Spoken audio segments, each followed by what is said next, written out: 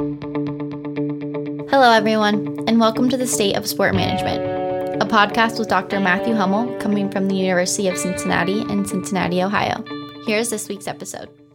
Well, welcome everybody to another episode of State of Sport Management. This has been a busy week for me. I did a recording already with Dr. Adam Cohen. That one's already out on sports gambling, and the one that will be coming out in the near future, but before this one is being recorded, is I had Dr. Richard Lapchek, who probably everybody's heard of. We had a great conversation on sport and diversity, so that one's going on.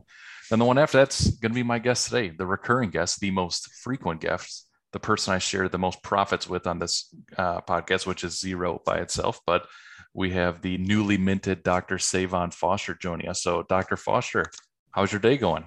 Oh, it's going great. We're towards the end of the semester, dissertation is done.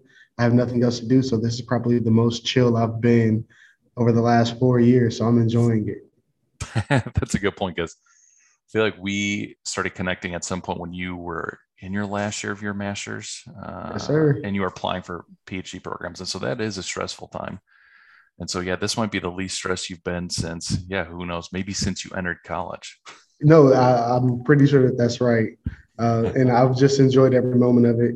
I'm still on campus and folks are asking why I'm here. And it's like, well, outside of teaching, I just have no idea what to do with my free time right now. So I'm just going to go back to, I guess you can call them my old stomping grounds, and just kind of hang around. Yeah, let the guy fish. This has got to be the ideal weather, at least, to go out fishing down in. Oh, yeah. I've already started doing that. I'm planning trips and everything. So there's a bunch of different areas that I want to hit throughout the state. And these next, maybe 2 months, that's all I'm doing is, fishing and taking care of stuff before I move to Kansas.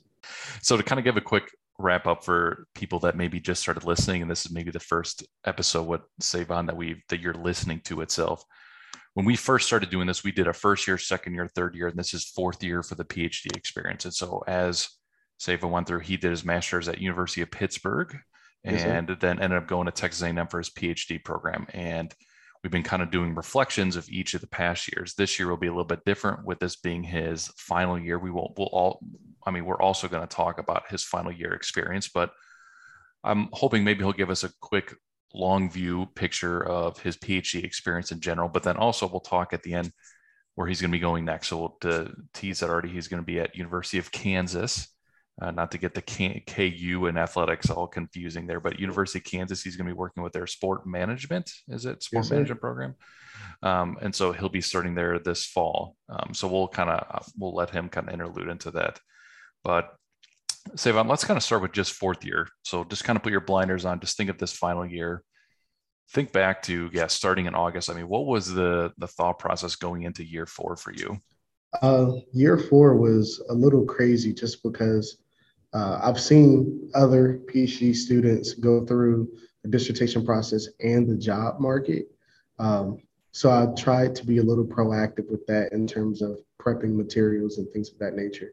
But then I also realized I needed to hit the ground running when it came to my dissertation. So I think I had to kick it up into a gear that it's never been in before, just because I knew that with all the things moving and different expectations for committee members, that it was going to be a tough one, especially depending on how the market looked. Luckily, this year was a really good year.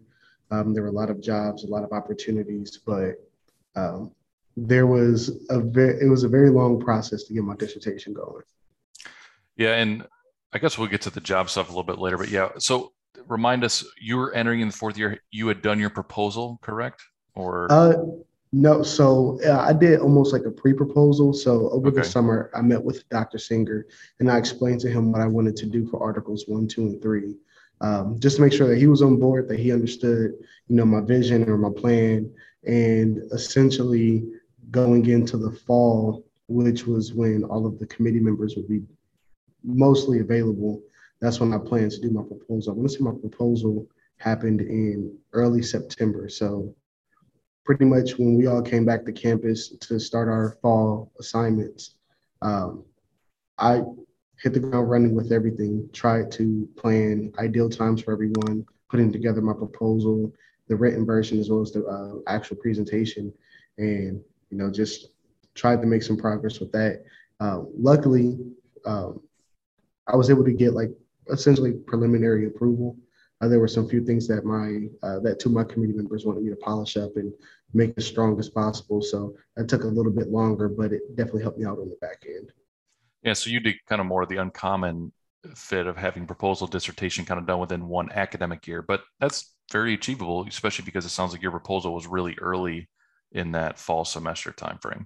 Yeah, it was surprising. Just talking to some of my friends, they were somewhat shocked that I did my proposal so early. But having those meetings with Dr. Singer over the summer definitely helped. And then that also gave me enough time to knock out articles 1 and 2. So essentially, Article 3, in terms of just writing, was most of the semester. So Articles 1 and 2 were mostly just polishing and prepping, and then Article 3 was the main document that I had to write. So did that mean you were kind of in close communication with not only Dr. Singer, but your committee members in that summertime? I'm assuming you probably had to get some prep work to make sure dates and ideas and everything was kind of lined up for that September proposal, right? Oh yeah. So for Articles 1 and 2, my main contacts were Dr. Singer and Dr. Cooper. Those were the main two who really helped shape Articles 1 and 2. For Article 3, literally as soon as I got on the campus, I started meeting with Dr. Bryson, started meeting with Dr. Knight in terms of letting them know what the expectations were for Article 3. They gave me a lot of feedback, and they were able to provide a lot of insight on what their expectations were, especially because when I was using critical discourse analysis focused on HBCUs, so some newer areas within support management or newer approaches, and they're like, hey, this is how you prep it for a manuscript, and this is how you get it ready for a journal. And so that took a little more time, but they were on board by the time I had my proposal. They just wanted me to really flesh out that first half of Article 3 before I got their final stamp of approval and could move forward to data collection. Okay, and so I love the idea of doing multiple papers as a dissertation. It seems more practical, and Yeah. I don't know. Dissertations are kind of funny because we were supposed to build this huge volume of work on one topic. It's like writing an academic article, but you're writing it over 100 to 250 pages or whatever. Exactly. But then you leave and you go and at Kansas or wherever everyone goes, and then you end up writing these academic articles that are 25 to, I don't know, we'll say 45 pages long, and it's very different. I mean, do you feel that this is a much more practical, better setting than if you had to write a huge, substantive paper on one topic? Oh, definitely. I think that was one of the reasons why I wanted to do a 3-article approach. Just prepping for it, being able to outline my intro, and then Articles 1 and 2 already stood on their own.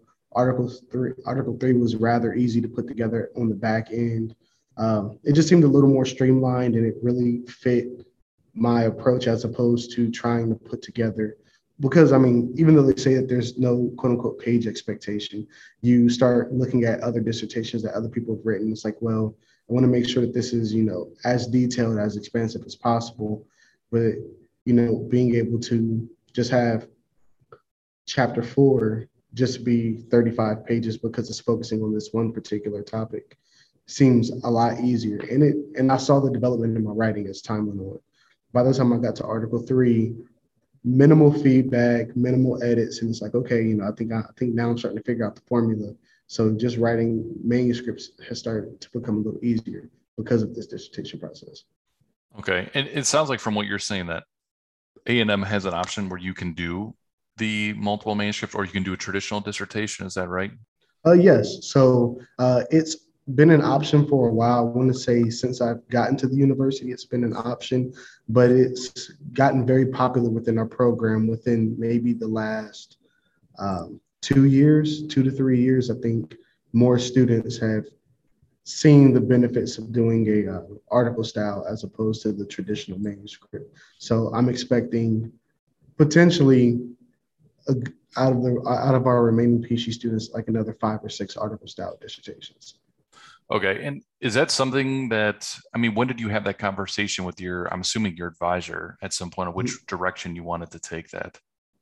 I want to say that was closer towards my 3rd year.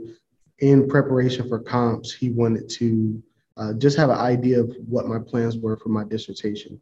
And I did a lot of research on my end, making sure I knew every base to cover um, with the article style dissertation. So I read a lot of information from like OGAPS, which is like our graduate professional schools office, and tried to make sure that everything was covered, everything was detailed before I started, having conversations with Dr. Singer. And he was on board. He saw the benefits of using it. I saw the benefits of using it. So we were able to kind of connect and move forward with that. But it was a pretty early conversation, because if you said no, or if that wasn't a direction used within our program, I would have to redirect and figure out how I was going to do my dissertation. Transitioning away from dissertation to proposal, thinking more about defense. So you get the go ahead. I'm assuming collecting data, but really just probably writing. Yeah. You get to defense. Let's talk about setting dates. I'm assuming you reach out to the committee. Did they want to look at some early work to see if you were in good enough shape for going for defense, or was that kind of more Dr. Singer? I'll say John Singer in case anyone isn't familiar with that name, but is there any, how did that process work for you setting that date? So setting the date was definitely tough. Everyone, by that time of the year, I want to say I reached out to my committee in February. So in my opinion, I felt that my writing was ready to go by February 1st. So I sent it out to my committee just so I can get early feedback if there were any things that needed to be adjusted. But I want to say once I started reaching out to them, I eventually found ways to get into their schedule. And for our program, it's expected that your committee at least receives your final draft or near final draft at least 2 weeks before your defense. I wanted to be a little more proactive and send it to them earlier, just so as I'm putting together the presentation, if there are any gaps in my written version that I'm building my presentation off of, I can adjust both of those to try to make as strong of a defense as possible. Okay. And I think it's awesome that you got yours done early enough in the spring that you're almost able to enjoy the finish of the spring semester. Did that help? Do you feel like that'd be better than if you're doing it right now? Oh yeah, definitely. Well, one, A&M, they're pretty strict when it comes to the dissertation process. I had until March 10th to defend, and then my final written version needed to be submitted to the university March 25th. Okay. So talking to some of my friends in other programs, that's a lot earlier than the schedules that they have to follow. So A&M kind of contributed to me knocking it out earlier. But, it was one of those things where I knew that I wanted to take care of that as soon as possible, just because, again, by the time I started planning and thinking and laying out the year, I had no idea how all the other pieces would move. I didn't know how my classes would go, or, the dynamic in the classroom. I didn't know what the job market would look like, or, my prospects on the market. So I tried to lay out the one thing I could control, which would have been my dissertation defense, because everything else, there's other people involved, other people a little more involved in, what I'm writing and the data I'm collecting and the arguments that I'm. Yeah, I agree. I always say that just set a deadline for your committee. I guess this is very similar to me how I feel about journal reviews. Everybody can get them done quickly, but people somehow like the idea that they have 30 days to do it. But it's not like they take 30 days to go through that paper. They just pick a day that's probably at the deadline and they just get it done. And so I always tell people hey, as soon as your committee lets you set a date, just do it, because just whatever what motivation needs to be created to get it done, just do it. Yeah. And that's the thing. I reached out to all my committee members after they had the written version. And part of the reason why I gave it to them early was, hey, do you believe that I'm ready for a late February, early March defense? And after everyone looked at it, they were incredibly confident with what I put together. They were excited for the defense.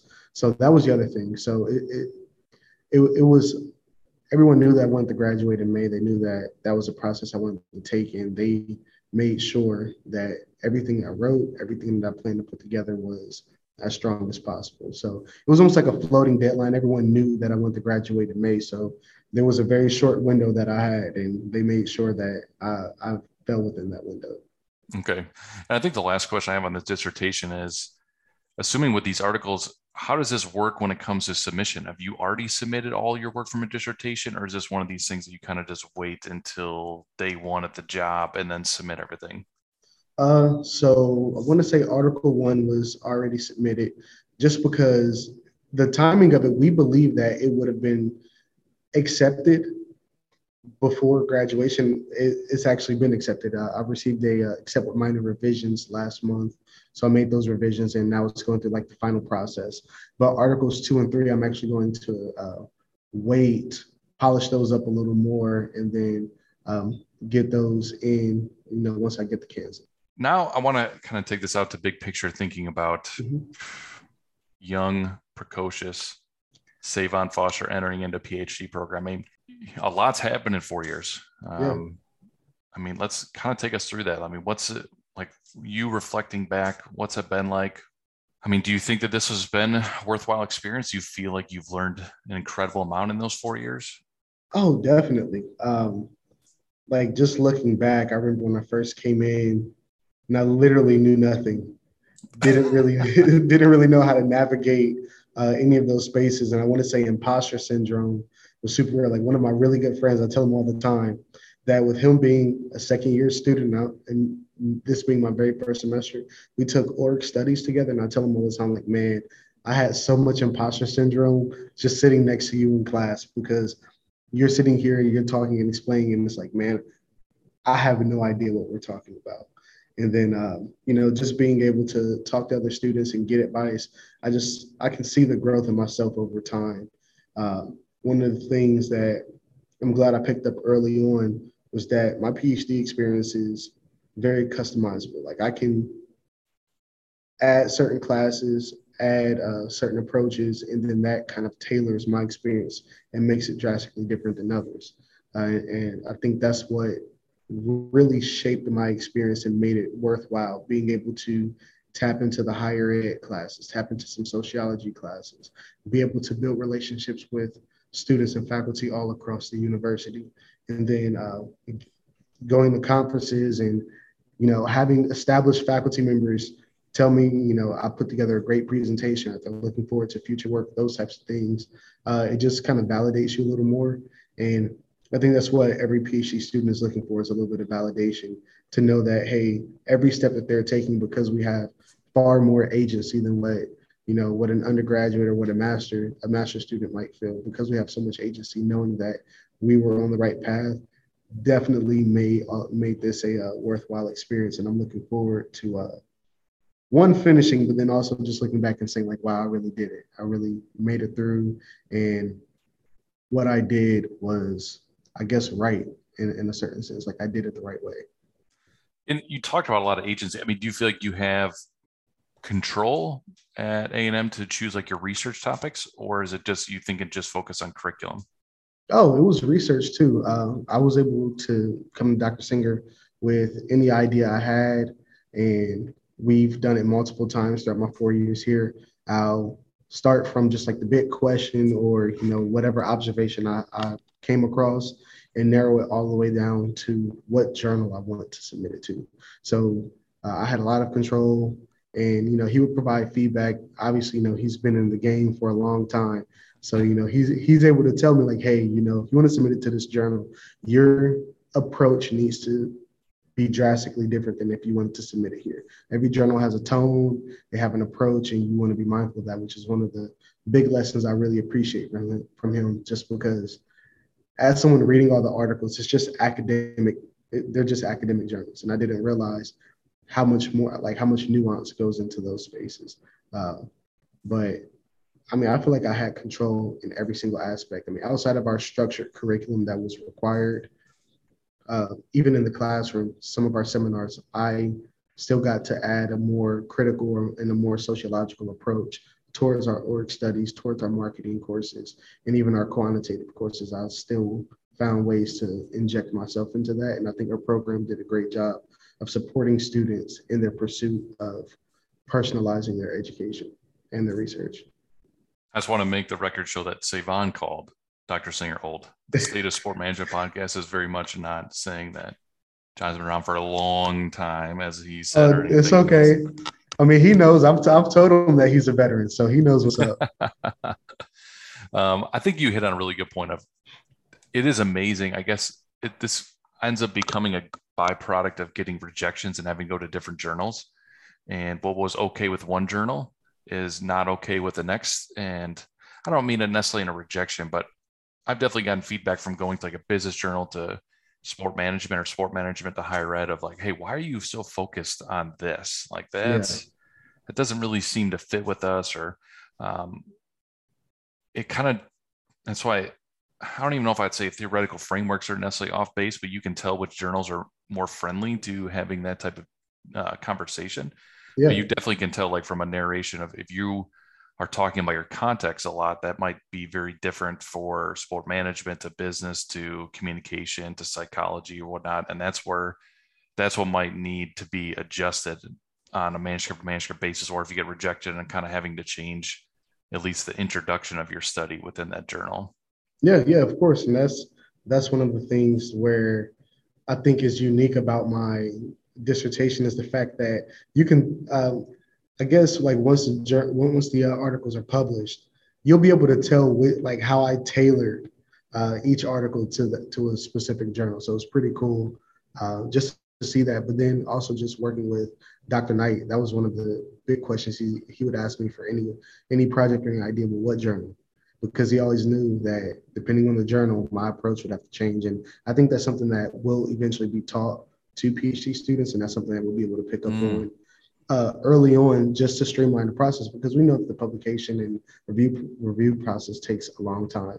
So I think that'll be another soft skill that'll be brought into other PhD students just to help us be more productive, but then also kind of curb the frequency of rejection a little bit, especially with our earlier works. that's a good point. Um, Thinking back, I know when you were starting your PhD, we had a conversation about like things to think about going into it and all that stuff. But what would you tell yourself, like thinking back to your first year entering A&M, like what advice would you give yourself kind of going into day one? I would tell myself first stick to your guns. Like I'll say my gut instinct has helped me out a lot when it came to selecting courses, committee members, research ideas, uh, anything. So, some of my most successful years or most successful semesters were the semesters where I kind of just blocked out the external noise and just kind of stuck with what I wanted to do or stuck with my approach. Uh, it may not have always resulted in, the ideal outcome, but I see how everything's kind of pieced together and helped create this culminating experience that's been one really good, but then also it's definitely shown that I can be successful as a professional. Oh yeah, for sure. I mean, even thinking back to the schools you were deciding on, is there something that you'd be like, hey, this was good about the process for me looking for that or looking for a position or even an opportunity in a PhD program? I mean, did you feel like that was a fruitful experience, or do you think some PhD programs could use some adjustment on how they're recruiting students? Uh, I think I think the tough thing with PhD programs in general is they're few and far between. So it's almost like, hey, the recruitment is kind of within itself. But one of the things that myself and a lot of other students have talked about throughout the time is just like the type of image or tone or reputation that programs present. And I've been able to see a lot of programs start to become more active on social media, show a little more personality, those types of things, and that's something that really sticks out. So the big critique I had was developing a more virtual presence. I've been glad to see that programs have been able to do that and that faculty within those programs have also been able to do that. I think that helps with the recruitment process in general because a lot of students come in, they're nervous, they're scared, they're apprehensive to connect with other faculty, but being able to see like, hey, we like the same TV show, or we've gone to the same restaurant multiple times. Like, there's other ways that we can connect with you. Makes it a lot easier to start navigating that space because that's how it was when I first came in. I was nervous, maybe my first semester, to have general conversations with our faculty members. So being able to kind of see a little more of them outside of the academic space helped. Yeah, that I mean, I can even say that for my own colleagues. I feel like with COVID and stuff, it just you start to feel like very much like a gig worker. Like I'm just Yeah, working from afar, and um, obviously I don't want to, obviously gig workers have a much more difficult financial situation and like healthcare releases, but it creates that dynamic of feeling very separate from people on that. Um, I mean, anything else? I mean, what would you tell, like, not even so much for you, you're at a very well-known PhD sport management program. I mean, what would you tell first years entering into A&M about what their upcoming experience is going to be like? Oh, it's the same. I actually tell them this every time I have conversations. Is to never compare your walk or your journey with anyone else. That's the cool thing about a PhD program is we all have different interests. We all have different concentrations and cognates, and even courses are offered at different times. So you can't track what you've done to someone else, even if you all have the same interests. And I think that's definitely helped in their experience just because I start to see them like as we're having a conversation, I see a little bit of relief coming over them. And it's like, yeah, like you can't think that you have to reach this arbitrary goal to be considered a good PhD student.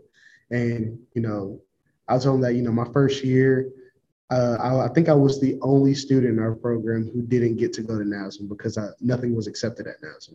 And, I mean, like it was awkward and it was weird, but, I've been able to present at NASM a couple of times, been able to go to other conferences, and like it's awesome. It's awesome to have that feeling and being able to have that transition. It's like you have no idea where people are going to end up, and you have no idea where you're going to end up. All you have to do is just have your journey, have fun with it, and make it as much of you as you can.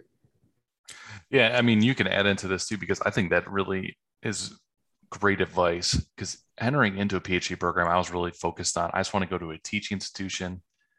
I'm a Grand Valley State alum. I always thought like, hey, a place like there or University of Tampa, Yeah. someplace that, which I think Tampa has a job opening, at least as we're speaking right now. But like a place like that, it was like, hey, it'd be cool to go to a larger city that's a teaching institution. That would be what I want to focus on. And I'm very different now than I was then. Like I really Yeah. focus on my research and I'm at a R1 institution. I mean, did you kind of go through that? You're at a different place where you're going to, or you have different visions or career goals than you did when you entered it? Yeah. So I was very much the same. It's funny. Dr. Marlene Dixon, we had a PhD seminar, and she asked everyone a question like, oh, "Okay, who wants to go to a R1?" And everyone else put their hands up except for me. And and that was perfectly fine. But some of my colleagues were like, "Why don't you want to go to R1?" It's like, well, I have no problem going to one, but I am open to teaching institutions, hybrid institutions. Like I'm open to everywhere. I don't want to narrow my scope to just R1. And then, but that was also when I wasn't as confident when it came to my research, and I was really focused on teaching. And it's funny because now I'm incredibly confident while still also being very focused on my teaching. And now I'm able to see like, hey, I can be successful in any of these spaces. And it was just by a chance that I ended up getting a position at an R1 institution. But I mean, as time has gone on, I've been very intentional about what spaces I wanted to be in. So I knew what type of university, and part of that is me being lucky as an admissions recruiter at Pitt. Whenever I would go to like large college fairs and things like that, and some of the other admissions counselors, we would talk and shoot the breeze afterwards. We were able to just learn more about different institutions. So I've always taken what I've learned as an admissions counselor and kept it in my back pocket and try to think like what type of university could I be happy at? What type of university do I feel like I can make an impact at? And those were also things that I considered moving forward. So it wasn't just like teaching or research. It was, what space can I navigate the easiest? What space gives me the opportunity to have a platform or campus and those types of things. And, as the job search went on, I want to say just my applications in general were very diverse in terms of what type of institutions I applied to. And it's crazy to just see kind of how it finished out with me ending up at University of Kansas. Yeah, I mean, it warms my heart, I guess, to think of one former college student personnel person talking to another about using some of those skills. I mean, that has to be helpful, right? Like you Yeah. having that academic background going into the PhD program. Oh, yeah. I mean, just being able to navigate the university, I think that's what made my experience considerably different than others. And I've tried to always push that information out to everyone like, hey, these are some resources that no one knew about. Like just even using the course catalog to learn a little more about classes and things like that, or being able to go back into previous semesters and seeing that type of information, things that like academic advisors would know, or academic advisors could point students in that same direction, being able to do that for some of my colleagues and, just seeing what different resources were around. One of the things that I've always tried to do is just be as helpful as possible. And, I want to say I've helped out a few of the newer PhD students just in their transition, just from being able to use that background. But then also just looking at institutions, they're asking, what am I looking for in a job? And I can point out some of the things that I learned through my master's program and say like, well, even though I'm not looking at a staff position, these are still things that are important that should be considered in your search. Yeah, the navigation to me is the biggest part. It's, Yep. I don't know, it's tough to put myself in the shoes of someone entering into college for the first time, as even just as only on the student side, just whether that's experience with PeopleSoft, Canvas, Blackboard. I mean, Yeah. you name your LMS or whatever. I feel like there is that dance, and you also kind of have an idea of like who you can contact to get things moving along, even if it's a title or learning on that. It's just, I don't even, there's no training for that for PhD students. It's just kind of like, Yeah. it's very much like on the student side of kind of learning how to do all that. Yeah. Yeah. No, you're absolutely right. Let's kind of switch a little bit to talk about that job stuff. So obviously, Mm-hmm. yeah, you went in this year and it ended up great, but there was lots of unknown. We were like a year out from COVID, budgetary. You just don't know if people are going to get the green lights on things. There was a lot of good signs. I saw plenty of schools talking about enrollment records or enrollments being strong, but I'm Mm-hmm. sure you were probably nervous going in, wondering what the job market would look like. Oh yeah. I mean, the first thing was I just didn't know what types of universities would have jobs available, or what they were looking for in terms of research and teaching expertise. Luckily for me, I have a bachelor's in sport management, so most of the curriculum that many undergraduate programs offer, I've been in most of those classes. I didn't realize it, but I realized it this semester. But like even Dr. Cunningham, I use his diversity in sport organizations book as an undergrad. So just being able to see the transformation in that and being able to point my students like, hey, Dr. Cunningham, he's been contributing and like been polishing and developing this book for quite a while. And being able to kind of see that was like one of my big calling cards. Like I've been in this undergraduate space, so I have a better understanding of it. But again, I didn't know where, I didn't know, who or what they were looking for. So that made it really difficult, and even trying to tailor applications to be more specialized to the institution. That took far more time than what people prepped me for. I mean, there were times where, it would take 2, 3 hours to actually get through a cover letter to where I actually felt confident that it matched up with the job posting. And then that's just one piece out of 5 more materials that they needed. And I want to say I spent maybe a week, even a little bit longer on some applications. And uh, then you're just waiting. And it's the mental anguish of waiting. Every time I get an email notification, just freaking out. I know once you see the name like University of Georgia and it's like application status and it's giving you some update and Yeah. it's like it's the search committee chair, whatever that is. But I mean, so yeah, so you're you're in the throes of dissertation, you're teaching classes, and now suddenly you have to spend all this time on job search. Like, how did you balance all those things to happen at the same time? All right, so I'm gonna give a shout out to Dr. Christy Oshiro.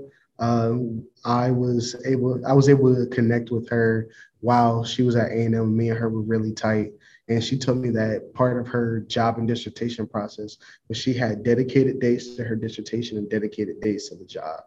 So being able to do that was probably one of the smartest things um, that she taught me, but I've been able to apply to myself. Um, I want to say I taught on Tuesdays and Thursdays last semester.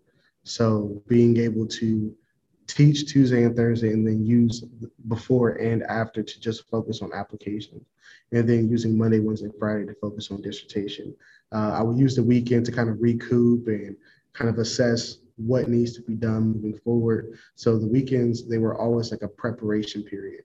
And that I didn't realize how much it helped me until I started moving a lot quicker with applications. I started figuring out like what needed to be changed and those types of things. But then also I got to a point to where after the data was collected for my dissertation, everything else became a breeze, essentially.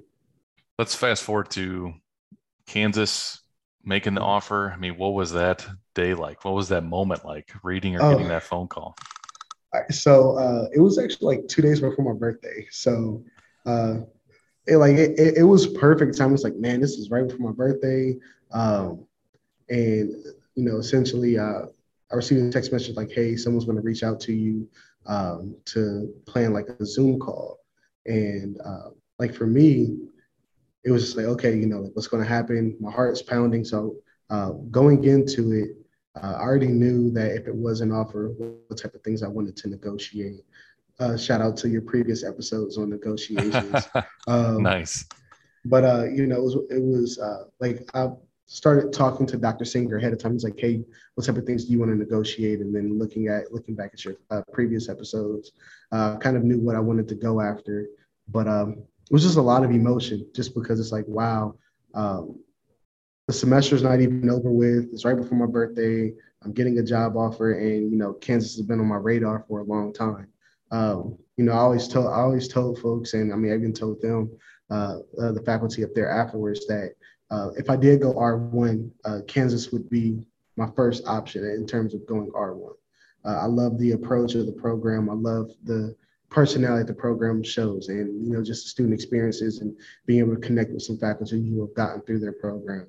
So it's definitely stuck out to me that way. But it was like a sigh of relief. But then reality hit, like, wow, moving to Kansas, starting my faculty job, like it's getting real now. It's almost like going from practice and then having that first game. Essentially, that's how it felt to me. Or I know I was gonna say, like, you've done a quite a cross country style, because I mean what are all the places that you've lived in now so far? Yeah, so I'm born and raised in Columbus, Ohio. Went down to Winston-Salem for undergrad, so spent 4 years in Winston-Salem, North Carolina. Then I lived in Pittsburgh for 2 years, completing my master's. Then College Station, and then now going to Kansas. So yeah, I've bounced around a lot. Oh man, and you'll be so close. You'll be able to check out Kansas City and all the amenities Oh over man, there and everything. I can't wait. So I mean, like that's one of the things. Like Kansas City has always been a city that's been on my list.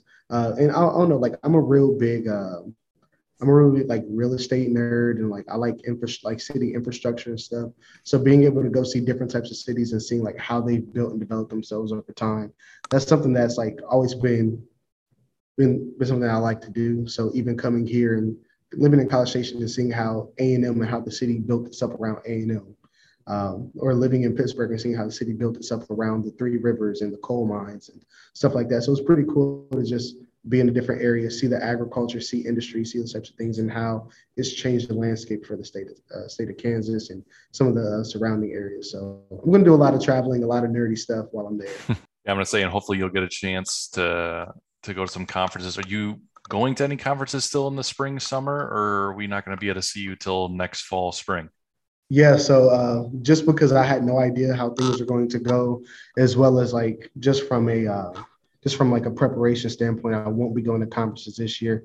I am a part of a collaborative piece for NASM, but I won't be in attendance.